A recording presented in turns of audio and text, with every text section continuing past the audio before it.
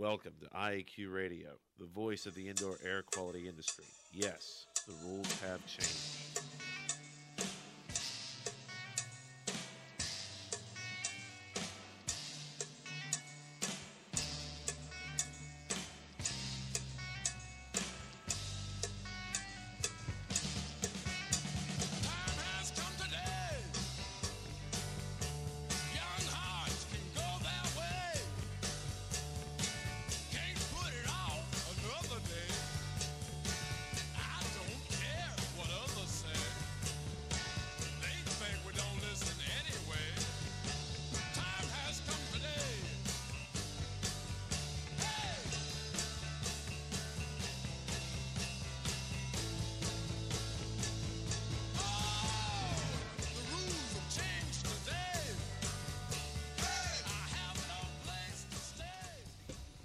Good day, wherever you're listening from, and welcome to Indoor Air Quality Radio, IAQ Radio, for Friday, August 20th, 2010.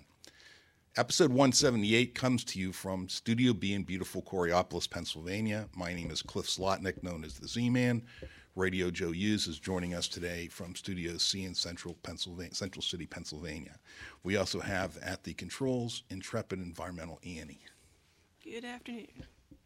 Today's segments include the Microban Trivia Question, an interview with Lisa Wagner and Jim Pemberton, halftime with IEQ Radio contributor Pete Consigli and Glenn Fellman, the roundup with IEQ Connections Glenn Fellman and IEQ contributor Pete Consigli. We've been updating and adding a blog to the IEQ Radio website each week after the show. Check it out at www.iaqradio.com. Now we'd like to thank our sponsors. Indoor Environment Connections, the newspaper for the IAQ industry, subscriptions and advertising information available at ieconnections.com. Dry-Ease Products, providing equipment for drying water-damaged homes and buildings. Dry-Ease is first in drying solutions at dri-eaz.com. Jon-Don Products, where restoration and abatement contractors shop at Jon-Don, JONDON.com. And our new marquee sponsor, CleanFacts and Cleaning and Maintenance Management, who provide management best practices and in-depth cleaning solutions to help keep readers ahead of the curve and successful in their daily operations. Visit them at www.cleanfacts.com and www.cmmonline.com for more information on these invaluable resources and to subscribe. Be sure to thank our sponsors for their support of IEQ Radio when you inquire about their products and services. To contact the show by phone, call 724-444-7444 and enter our show ID, which is 1547. You can also download the show by going to our website, which is www.iaqradio.com, and following the link that says Go to the Show. The show is also available from iTunes. Don't forget, you can get your ABI HCM points, your IICRC continuing education credits, or AC renewal credits by emailing me and requesting a quiz. Email Joe at joe.hughes@iaqtraining.com. Our email addresses are also on the homepage of iaqradio.com. Last but not least, please visit the IEQ Training Institute website for the most current dates for the training you trust at iaqtraining.com.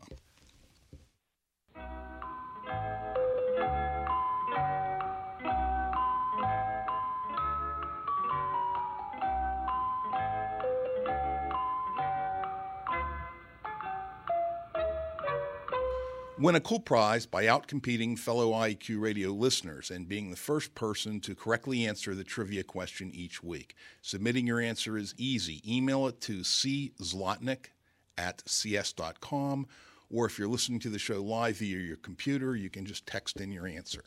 Congratulations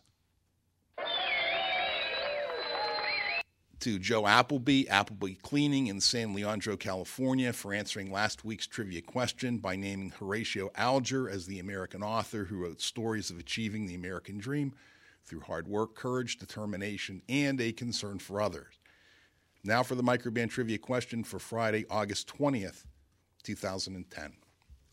It is error only and not the truth that shrinks from inquiry. A long habit of not thinking a thing wrong gives it a superficial appearance of being right.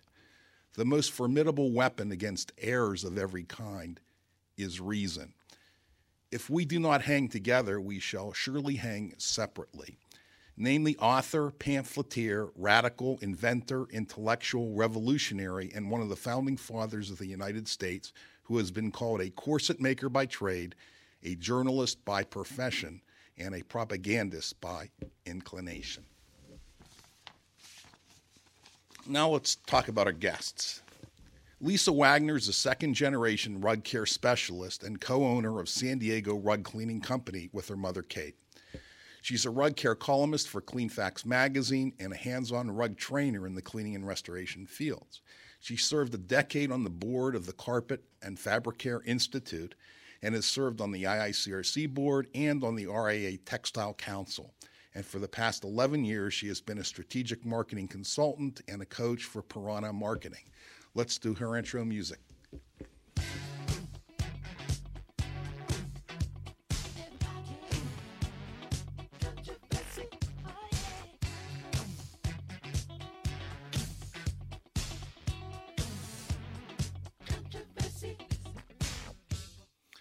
Our second guest, Jim Pemberton, has a lifetime of experience in the cleaning and restoration industry. His background in the dry cleaning, carpet cleaning, and disaster restoration industry spans 4 decades. An industry trainer since 1979, Jim has presented classes in a variety of cleaning and restoration subjects nationwide. Jim is most recognized for his knowledge in upholstery cleaning, being a second-generation fine fabric care expert by following in the footsteps of his father, Lee Pemberton. Jim most recently has teamed up with Lisa Wagner to present a combined rug and fine fabric cleaning training series called Textile Pro Training Seminars, soon to be available in both classroom and online training sessions. Jimmy's intro music.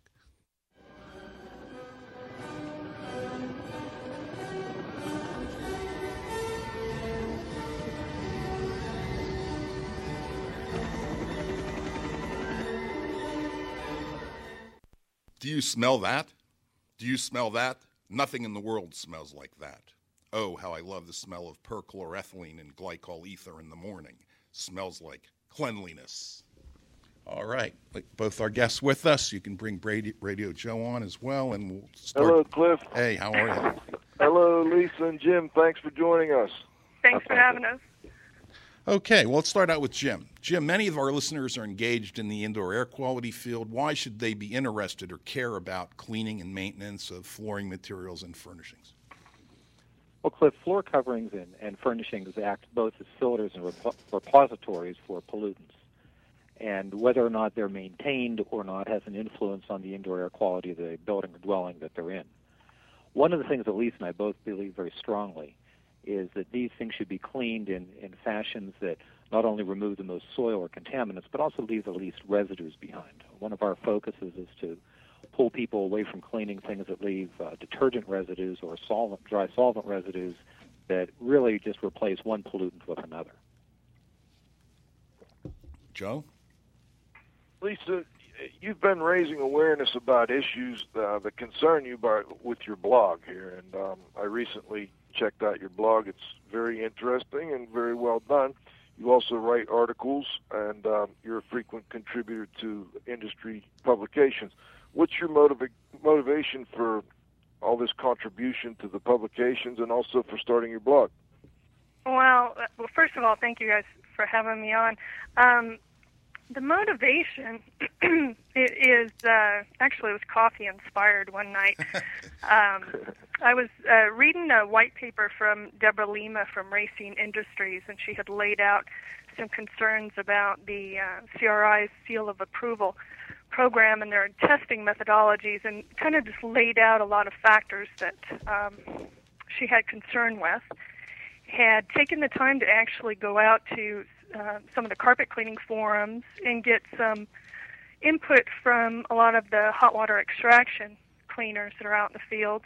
Racine Industry produces Host and some of the dry compound cleaning systems, which I admired that stepping into another method roundtable to even get some response back. And there was universal interest in the failures of that program. And I sat back and saw the response to that paper, which she put a lot of time in, and there was a lot of input from other people on. And it was pretty summarily just kind of dismissed in a press release from the president of CRI as these are issues we've already handled. We don't need to go back and revisit it. And basically, already being handled meant we had already dismissed them, so don't bother us with it. At least that's how I read it. So I sat back and I thought, okay, these are some some valid, disputes, and many other cleaners had brought up additional ones as well. And, in a very formal, very detailed, very polite presentation, it was just summarily rejected. And so I thought, well, if they're not going to listen to someone who politely presents something and even treat her in a respectful way, then maybe if something was a little more in their face and presented with good marketing behind it, which I'm very skilled on the marketing side, maybe they'd pay attention then. So that was one night, decided that was what I was going to do, and I launched the blog, and we get, we've had thousands and thousands of cleaning professionals visit it and add their comments, and we've been crafting hopefully some great solutions to come out of that. Go ahead, Joe. If you don't mind, I just have a quick follow. We put a link to the blog on the announcement for today's show for those that aren't familiar with it. It's great reading. And second, the acronym POLICE must be at the donut shop. Could you tell us what CRI stands for and real briefly who that is for those that aren't aware? Well, CRI is the Carpet and Rug Institute, and it is an association that represents the manufacturers and the retailers of carpets and rugs. Okay. Thank you. Cliff? Well, we were going to cover who CRI was later, but no problem. Let's talk a little bit about what happens when you raise awareness and what happens when you do a blog. You probably get reaction from people on both sides of the issue. Can you kind of comment on, the feedback you get from people in the industry, vendors, manufacturers, CRI, whoever? Well, I've gotten no response at all from CRI. Okay. And I did not expect any because they're a very big organization. I consider them a big bureaucracy. I don't, just the way they've been dismissive with many of the other issues, I did not expect them to say, hey, there's some valid concerns here. We should have a dialogue. We should actually bring cleaners into this conversation. So I didn't expect that. But some of the conversations that we've had regarding the training within our industry and with IICRC, which is the Institute of Inspection and Cleaning Restoration Certification. Do I get extra points for that? Yeah, you do. Well done.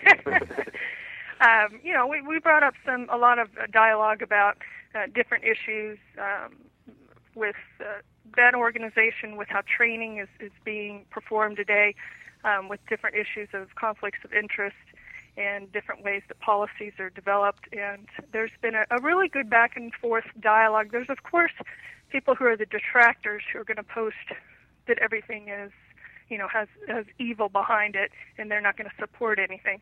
But there are also many, many people, myself included, who definitely see the value of these organizations, just want to clean up house a bit and make sure that it's more reflecting what's not only best for the cleaners and the restorers involved in providing these services, but also what's best for the consumers that we're delivering that to. So the reaction's been a lot of people very interested in wanting to say their piece. I've gotten a ton of emails of people wanting to help, and it just really shows me that there's a kind of a groundswell of people who want to make something good out of this. And though my blog is a little in your face and hopefully entertaining to read, what it's doing is it's helping get people to actually stand up and want to step into the game and help. There's always a criticism that complaining about issues doesn't really contribute to making things better. Have you or will you offer suggestions for making things better? Yeah, absolutely. And it's not going to be, this is what Lisa thinks, so we need to do that. I've been very open on the blogs and on any forum postings that I've made within the industries on I do not know what the right answers here are, and I'm gathering as much data from people and suggestions from people as possible, because what I don't want to do is, and this is actually a failing in the style of some of the courses that are taught in our industry, of somebody thinking that they know it all and imparting that as this is the only way to do it. Whereas I think the better way to learn and to actually grow and develop is to have a dialogue with the parties and come up with a mastermind answer that's more valuable than just one person thinking they know what it is. So, yes, solutions are being crafted and suggested. Whether they're acted on, we'll see. That's coming from the organizational side. Okay, Joe? Yeah, one quick follow-up, Lisa, on that issue.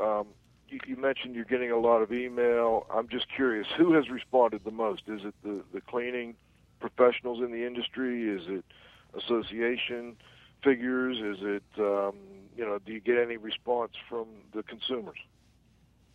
Well, I have not had any consumers visiting the blog per se, as far as ones that have reached out and contacted me. It's primarily cleaning and restoration professionals who I'm plugged in with through the magazine that I write for, Clean Facts Magazine, and the forums that I'm on, and sharing education on rugs. So my audience through those channels, and also with Piranha Marketing, when we represent thousands of cleaning and restoration professionals as well, as far as our business building programs. So my audiences are all that world. I have had some association representatives contact me, of course, people through CFI, who I have a long-standing membership and affinity for, and a limited conversation with some of the ISCRC board members, though not much from the executive council. Okay. Let's change subjects. And I know that this is a subject you're passionate about, Lisa. Can you give me a definition for the term conflict of interest? Well, what I did was, because I've always just kind of known what it is and didn't really put words to it. So what I put up on the blog when I pulled it from the dictionary was that a conflict of interest is a conflict between the private interests and the official or professional responsibilities of a person in a position. And in my head, at least when I was serving on the ISCRC board or serving on CFI's board, or any other nonprofit, it's always come back to me, if it in any way puts a buck in my pocket or gives me other type of tangible value for myself, for my family, for very good friends or business partners, there's a conflict there. Now, I don't know if that's an accurate gauge for defining what conflict of interest is, but that's just how I've always played it out. I always reveal when I feel that there's a murky area there. It's always better to be safe than to be sorry. Joe? Lisa, going a little further into these conflicts of interest, where and what do you perceive to be some of the more obvious or flagrant conflicts of interest within the cleaning and restoration industry? Well, a couple that I wrote about that I'll just use, and I'll just give two examples. And I'm not saying that anybody that has a conflict is, doing something illegal or unethical. It's just kind of in that gray area where I feel that when you're holding a certain position, you need to be doubly responsible just in making sure that everything's nice and clean.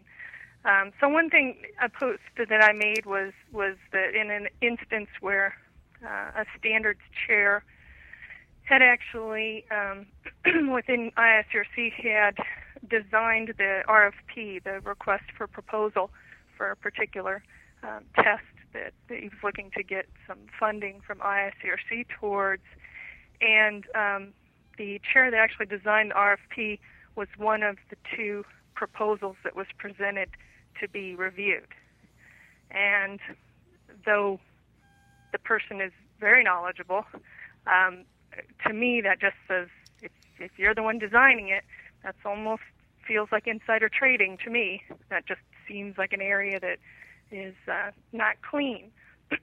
So that's one that I wrote about. And the other one that I had ongoing with while I was on the board there was simply this persistence of not having any bids for particular contracts, the biggest one being management, because it just seems like good business practice to me to go out and see what the going rates are, what different varieties of services are, and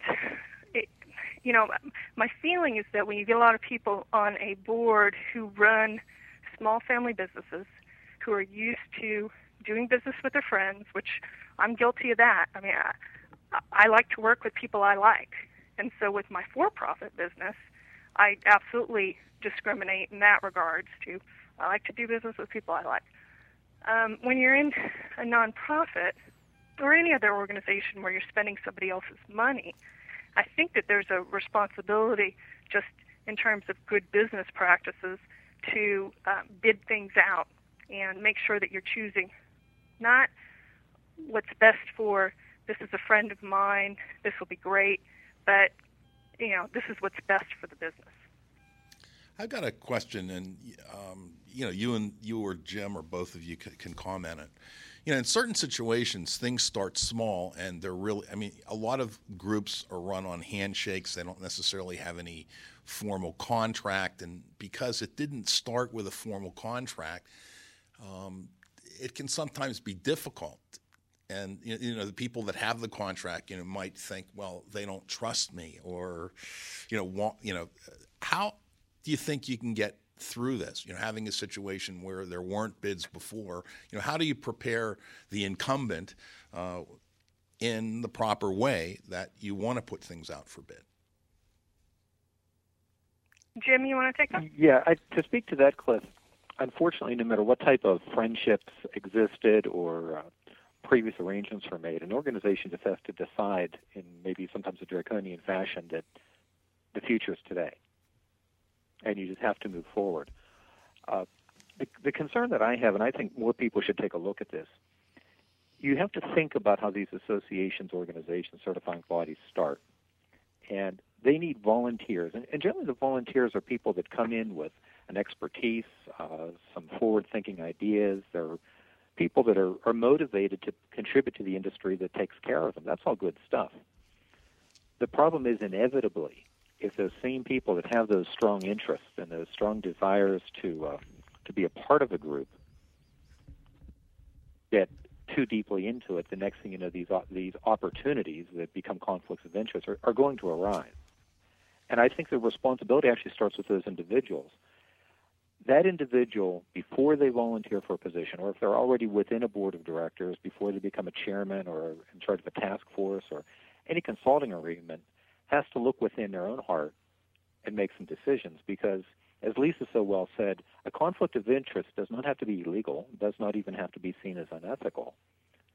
But nevertheless, if it's perceived as a conflict, it doesn't just hurt the organization. Frankly, it hurts the individual. And they have to see, if nothing else from a selfish point of view, that it's not in their long-term interest to be put in that position. Now, there are times when such people get a feeling of entitlement or deservance. Well, look at how many years I've done so many things for you. Well, that gets into doing business with friends. When for too long a group has people that they feel they owe something to, then sometimes they're blinded and they make decisions that aren't in the interest of anybody. This is where I enjoy seeing organizations like the NICRC now working with outside consultants, people who actually aren't a part of our industry, like our new president. And they bring in fresh ideas, but definitely they do not bring in conflicts of interest. Okay. Before we close out the subject of conflict of interest, is there anything that either of you would like to add or say on the subject at this point? I think one of the areas to alleviate the conflicts is exactly what Jim just brought up, which is the longer you're there, the more it seems like you're just part of the furnishings, and that you're just always going to be there. And there's a danger with the length of time that you're in a group and your leverage over that group. Because if you're in a position where you've been on the board for 10 years or 20 years, and the new people coming in just kind of relinquish what they're doing to the person who's seen as the wise person on the board, that can be a dangerous amount of too much influence in one person. And I know that was one of the reasons why I stepped off of the CFI board after 10 years, almost 11, was I could see how with the right kind of confidence and, really feeling like you understood everything so well, which you do as you're there a long time, that you have a lot of influence over new people. And on a board, that means influence over votes. And it just got to the point where I was being deferred for certain answers too often. And I realized that was a danger for the organization. And so I stepped down because of that. And I think if everybody is just open about that and seeing their role on a board, they can get to that point where, maybe term limits are a good idea. Jim, do you want to... Go ahead. I was going to ask I feel Lisa summed up everything I would say. Okay. All right. Can I add one point just real quick here on this? I'm just so happy that Lisa has done what she's doing. I know, Jim, you've also been, working hard on the whole conflict of interest issue, and I just want to emphasize that,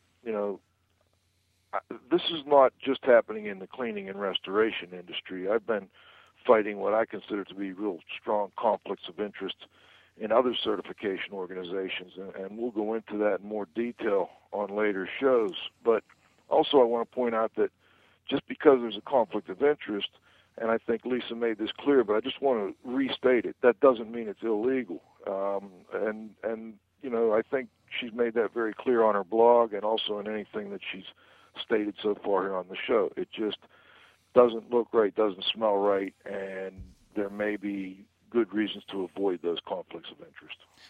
The one thing I just want to repeat that she said is that when you have these office, when you hold this type of office, you really have to answer pretty much to a higher authority and just to look doubly clean, I think was the word that she used, and I wrote it down. I think that's a great way to summarize it.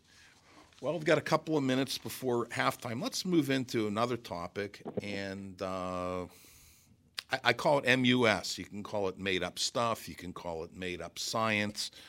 I'm just going to let Lisa, can you provide a couple examples or one example of made-up stuff in the industry? Well, we've been discussing a little bit the 72-hour rule within the water damage restoration standard, saying that within 72 hours it could go from Category 1 to Category 3. And I'm not saying that is necessarily made up stuff. I'm just trying to find where's the science that backs it up. And so I've put some feelers out and trying to determine how did that get written into this standard, where does it come from, and having a little difficulty finding that. Because according to that, then, with a lot of contents that are involved in those kind of situations, I just want to know how something can go from being clean and then wet with clear water to all of a sudden to a black water situation. So that's one example. Within the rug industry, some of the made-up stuff that, I challenged when I was on the ISRC rug certification technician task force was the concept that you need to know what country a rug is from in order to clean it properly. And I actually hear that as well in the RIA course. And I really try to, when I'm training cleaners in the craft for rugs specifically, to emphasize that what they need to know is the fibers, the dye color fastness, the construction type, and any kind of pre-existing conditions. It really, if you have a Turkish rug that's hand-woven wool and machine-made wool Karastan from the U.S., you wash those rugs the same. It doesn't make any difference what country it's from. And that barrier of thinking that you have to be able to identify every single rug that comes in before you can clean it is keeping a lot of people from getting into the craft, which is not serving the consumers. Okay, I want to continue on this topic, so I think we're going to hold halftime a little bit. Jim, would you do you have anything that you'd like to add in terms of examples of made-up stuff? Yeah, from a broad point of view, unfortunately, in all textile training, we have made-up stuff about dye fastness, how pH is understood, how textiles are rinsed, even comments that acid rinses are needed to get protectors to bond, and none of this seems to be shown in any type of scientific background. If I could elaborate a little bit about why that's bad. What can happen with made-up science is two things. Now, one, somebody can get in trouble and do something wrong, and it can cost money. But, as Lisa mentioned, knowing the origin of a rug may not hurt anything, but it can send you down a wrong path. What I've seen happens is people can get good conclusions from the made-up science. They can get something clean, they can restore something, but they don't know why they did it, and they often make commentary, or it gets understood that you're getting the right thing for the wrong reason. That still may not seem bad, but you have to think about, as an industry grows, like the cleaning and restoration industry is moved from an infancy to a lot of public attention. If we have people that are teaching and saying that this is real science and it's made up science, frankly, it looks really bad, and it makes the people who talk about it look bad. And the example I always like to give is, a fairy tale can teach a great moral lesson. You can get the lesson. But if you've got a college professor that actually believes in fairies and giants and talking animals, there's a credibility problem. And unfortunately, some of what we're teaching, which on the surface could even seem harmless,